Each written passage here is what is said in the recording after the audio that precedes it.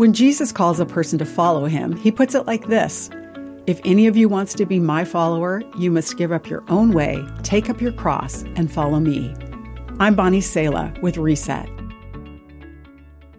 Jesus' words wouldn't exactly make a popular pitch for an ad campaign.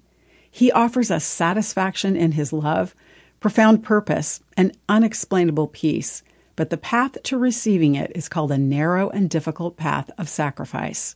One person who went before us on this path was Elizabeth Elliot. God called her and her husband Jim to share the message of his love with one of the most remote tribal peoples on the planet. In the process, Jim was brutally murdered. But Elizabeth went right back to tell the very people who killed her husband about God, eventually seeing his killers come to know Jesus' love and forgiveness. Elizabeth wrote, "If we hold tightly to anything given to us, unwilling to allow it to be used as the giver means it to be used, we stunt the growth of the soul.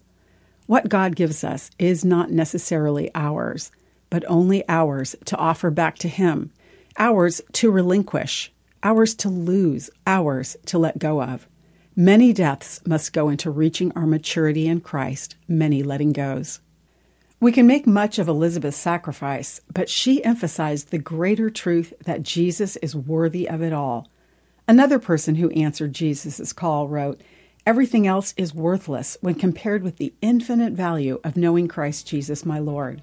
For His sake, I have discarded everything else, counting it all as garbage, so that I could gain Christ and become one with Him." I'm Bonnie Sala with Reset. To read, share, or hear this again, or to find more resources like this, visit guidelines.org.